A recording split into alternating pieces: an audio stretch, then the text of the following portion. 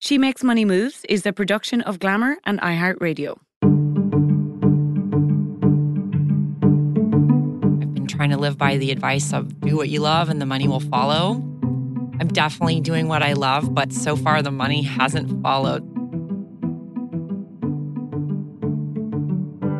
I'm Samantha Barry, the editor-in-chief of Glamour, and this is She Makes Money Moves. 40% of entrepreneurs are women. Some of those women leave traditional 9-to-5 jobs because they want a flexible schedule. Others start a business so they can be their own boss.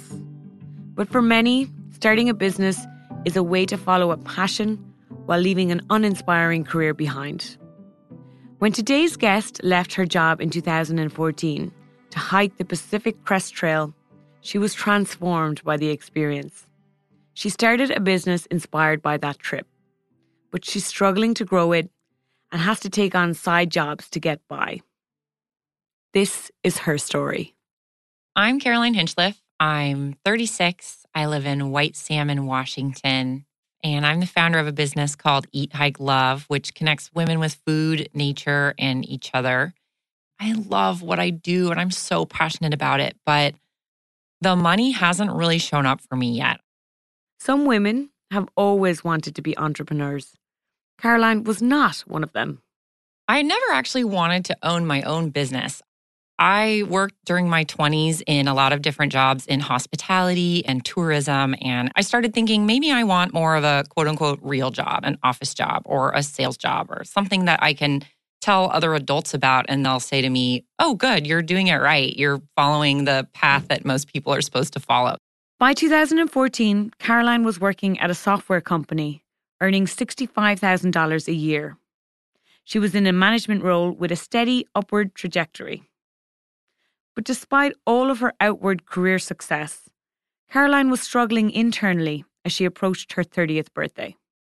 I was having a really hard time going to work in the morning. I was having a lot of anxiety during my morning commute. And while I was there, I constantly found myself looking out the window and daydreaming and feeling like something was wrong. I was sitting in this desk chair, staring at this computer, and I felt like I needed to be somewhere else.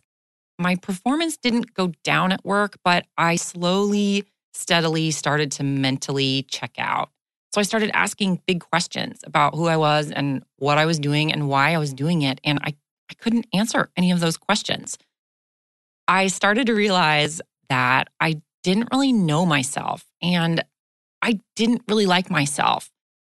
Around that time, Caroline's dad told her about a book that he, Oprah, and a few million other people had just read. Cheryl Strayed's memoir, Wild. If you missed the book and the movie, which starred Reese Witherspoon, Wild tells the story of Strayed's divorce, her mother's untimely death, and the 1,100-mile hike she took along the Pacific Crest Trail that helped heal the wounds from both. And he said to me, Caroline, this woman was facing much bigger challenges than what you're facing, and she got through it. And if she can get through it, you can get through it. He certainly didn't think that I would ever consider hiking the trail, and I had never even heard of it until then. I think he just thought I would find inspiration in her story. And months went by. I thought about it once or twice. But one day I was at a coffee shop and I just started crying, and I had this overwhelming realization that I really wanted to hike the trail. And I was terrified because I wasn't a big hiker. I'd never been backpacking before, but I just had this feeling that I had to leave everything I knew behind because whatever I was doing wasn't working. The Pacific Crest Trail spans 2,650 miles across California, Oregon, and Washington state. Caroline wanted to follow Strayed's footsteps along it. She threw herself into research. Hiking the entire trail would take 5 months and cost somewhere between $5,000 and $10,000.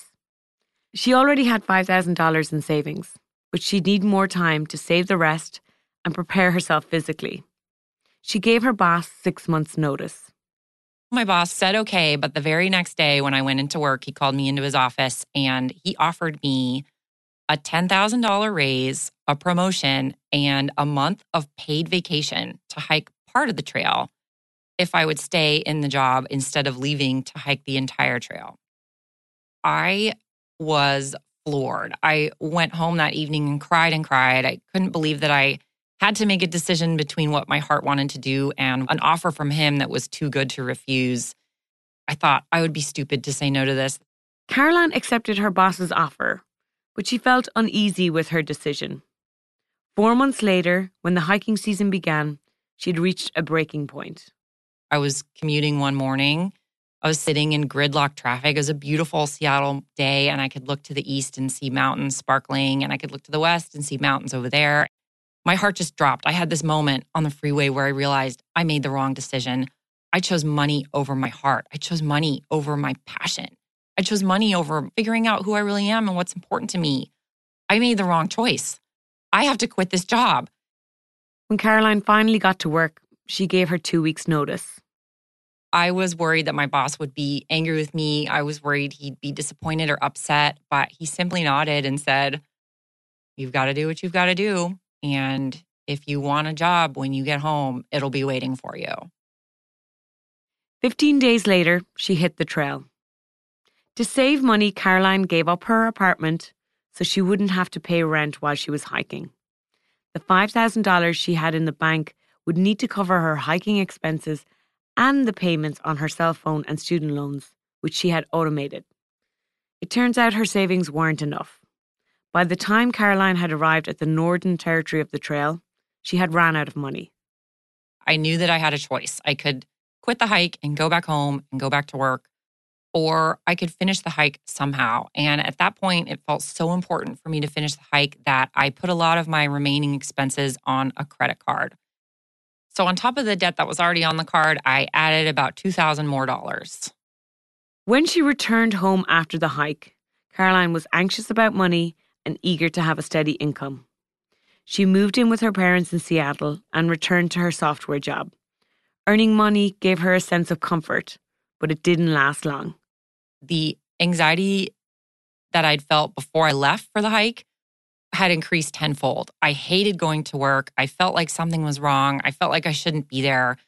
My heart did not want to be there. My soul did not want to be there. So before I had a chance to pay off the debt from the hike or to replenish my savings, I ended up quitting and deciding to move to Portland and go to graduate school. Caroline's decision to return to school and study naturopathic and holistic nutrition was inspired by her hike on the Pacific Crest Trail. Before the hike, I struggled with food and body image for more than 17 years, and it wasn't getting better. I was in and out of an eating disorder and constantly struggling to feel good about myself, what I was eating, my body. And on my hike, for the first time in my teen and adult life, I felt good about my body. I felt confident about what I was doing and what I looked like. I healed my relationship with food. I was able to finally listen to my body's signals for the first time and to honor them and to let go of an attachment to external circumstances. I realized for the first time that it didn't really matter what shape or size I was, that all that mattered was that I was feeling good and taking care of myself. And when I came home from the hike, I wanted to keep that confidence. I wanted to learn more about food and our bodies, specifically to help other women go through a similar transformation. More on She Makes Money Moves right after this quick break. I'm Samantha Barry. Welcome back to She Makes Money Moves. Caroline moved to Portland with $400 in savings. She needed to cover graduate school tuition and living expenses, so she took out $60,000 in student loans. She was concerned about the financial commitment, but assumed she would have good career options when she graduated. I wanted to get a job, and I applied for jobs in Portland and jobs in Seattle, and I had some success with those applications. I was interviewed for many jobs, and actually for a few of them, I got into the final round where it was me and one other person. And after all that, I ended up being told, "You did really well, but we hired the other person." And after a few experiences like this, I was pretty crestfallen. I just started to feel like I was at a bit of a dead end. Nothing I was trying was working out. And that's when it occurred to me, maybe I need to forge my own path. The idea for starting my business, Eat, Hike, Love, began when people told me over and over how inspired they were by my story, the way that I left a life that wasn't serving me and pursued a life of health and freedom. And I started to realize that everything I'd learned over the years about food and time spent in nature and self-care, that I could teach others. And since I wasn't having success getting a regular job anyway, I thought, why don't I turn this into a business? Why don't I see if I can start doing some nutrition coaching through my own business, start leading events where we go as groups of women into the wilderness to experience the benefits there together. In the summer of 2017, Caroline led her first women's retreat with a group of friends and was encouraged by the positive feedback. She continued to work in the hospitality industry so she could support herself and invest in her business, Eat, Hike, Love. It was not something that I was able to plan for very far into the future because I was pretty much living paycheck to paycheck and, again, just hoping that it would all work out with the money that I had. The business is slowly gaining traction. She led 2 retreats for Eat, Hike, Love in 2018 and 5 in 2019. Caroline's making some money from the business, but not nearly enough to live on. My first year, I made $1,500.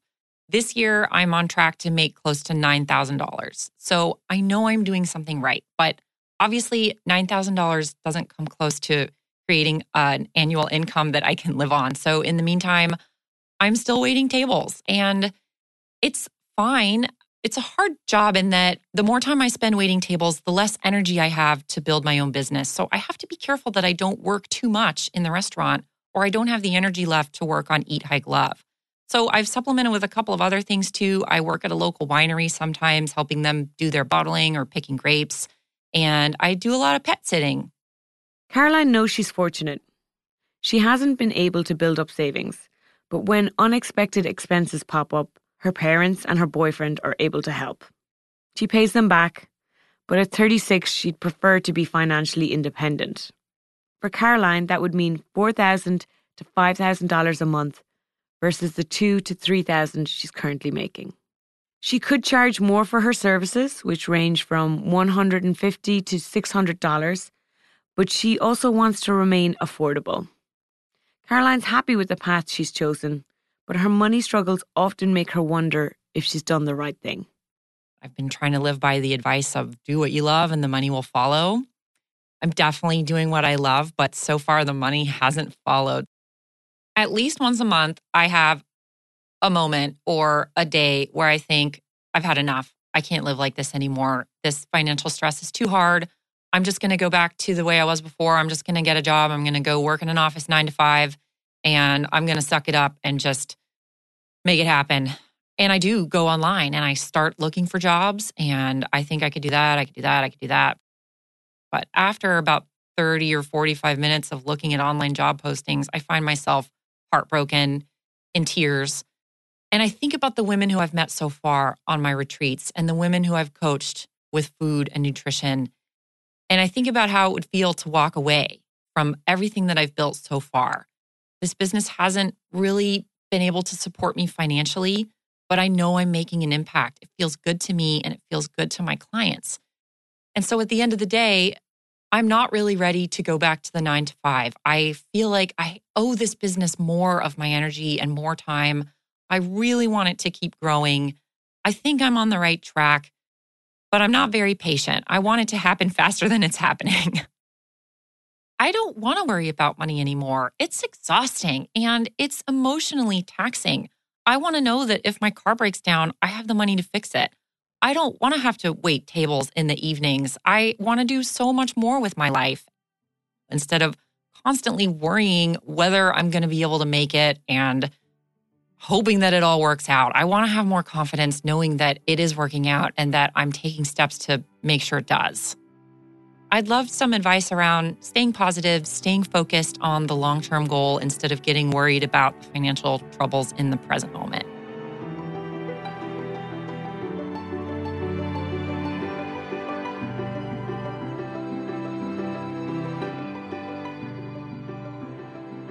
Today's expert knows what it's like to leave a steady paycheck to pursue a passion. Hi, I'm Ashley Feinstein-Gersley. I'm a money coach and founder of The Fiscal Femme and the author of The 30-Day Money Cleanse. Okay, so Caroline, I mean, her passion just comes out in her story. I loved hearing about Eat, Hike, Love, but she's not in the best place financially. What stood out for you in Caroline's story? So much of myself. I really related to Caroline's story. I built my business on the side while I was working and ended up having to work full time on it before it was financially viable. And so I'm so excited about the work she's doing, but I definitely feel her struggles for sure. So like Caroline, a lot of people listening to this will have passion projects that they might be doing not full time yet, but they're doing it the weekend, they're doing it in the evenings. What's the marker for when you can turn a passion project into a full-time job? That's a really good question. So it depends on the person. So for me, I'm a planner, and the more savings I had, the more comfortable I felt. In my corporate job, I had a spreadsheet called Project Freedom. And every time I saved money, I would add to my Project Freedom fund. And I knew, okay, based on my expenses, this is how long my business could last without me earning income. And so it felt really exciting to put money aside. You hear stories about people who quit with $500 and that really put a fire under them and that's how they got started. But that's not. That's terrifying. I know. That doesn't work for me. It works for some people. So I think the biggest financial thing to plan for is to have savings or some form of investment so that you have runway to not feel like you have to take on every project or have to say yes to everything, and you can build your business more strategically the way you want.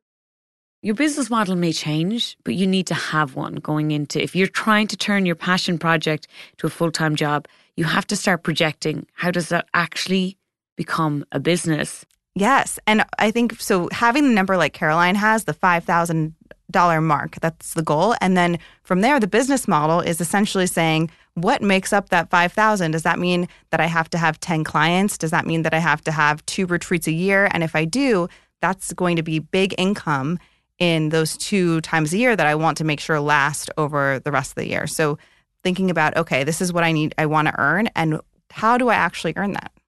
More on She Makes Money Moves right after this quick break. I'm Samantha Barry. Welcome back to She Makes Money Moves. So how can Caroline grow her business into something that's more financially viable? What's your advice for her? I work with so many, and in my community, there's so many like badass, amazing women who have it all going on. And they're like, well, but why can't I figure out this money stuff? And so I hear Caroline saying that, and we have a lot working against us. It's not something that we're educated about. And, you know, her background is not in creating this financial structure for her business. But I would say for Caroline, the biggest advice I would have is to look at her business model, especially in what she's charging rates for her hours and for these retreats. I think she's undercharging for this. I 100% right? Yes. I think when I dug through the numbers, I was like, Caroline is not putting the right value on her business. And that's what it is. It's her business. And I think there's an undervaluation of what that looks like as an income. If you take into account, you should be taking into account, what does my healthcare cost me? What does my retirement fund cost me? What do true profits look like on this endeavor? I think she's undervaluing, right? Yes. And I think there's this thing that we tend to do is we imagine, okay, if I took that hourly rate and multiplied it by every hour, but the amount of hours it takes for her to book the hour, to coach someone or to put together the retreat. I know she mentioned she wanted to have it be inclusive and accessible, but it benefits people when they pay. They show up differently when they invest in something. And if she doesn't make her business sustainable, she won't be able to do this and she won't be able to give her gifts to the world. So there are many reasons for her to charge more. And I've heard this from women in my life before that have gone from full-time employment to doing something they really care about. And it just seems overwhelming to understand how much they should charge for an hour of their time. Is there any math we can have them to start thinking? Is there any resources where if you're trying to understand what a truly profitable passion for you would look like, that you can start pricing that out? Where should they go for that information? So I am a big fan of talking with people who are a couple years ahead of you. They don't have to be someone who's your role model in life. You don't have to find Beyonce, but talk to somebody who's doing something similar and just a few years ahead. And then looking at it realistically, because how many hours will she be doing this? What does it take to run the business otherwise? So you can also map that out financially. And sometimes it's hard to negotiate for ourselves or to think about how much I'm worth. But imagine that you're doing it for other women who are starting businesses and what you would say to your friend in the same position, like what her time is worth. Absolutely, Caroline. You should be charging more.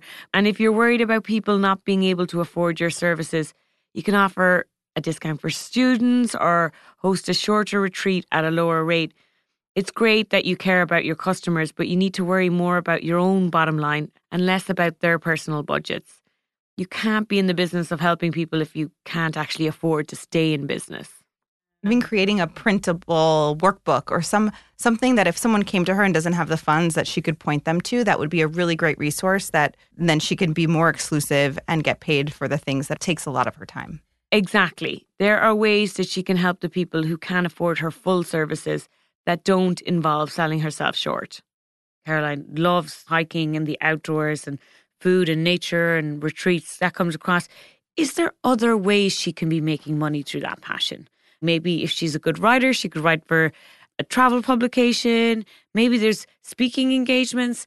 I don't know if she has completely looked across the spectrum of what her passion could mean for diversified revenue.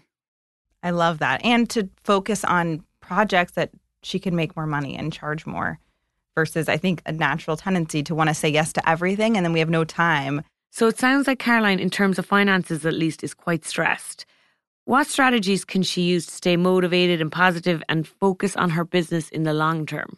It's interesting. We often think of having a financial plan as being restricting, but it often opens up so much more creativity because then you're not spending your time worrying about this. So thinking about all of the things she's doing on the side to earn money, maybe there's something that she can do more consistently that takes less because she's essentially running a lot of other businesses by having the pet sitting business and the winery and the restaurant. So if there's one thing for her to get some steady income, that could be really helpful so she can be freer to think more strategically about her business and less feeling like she has to say yes to everything.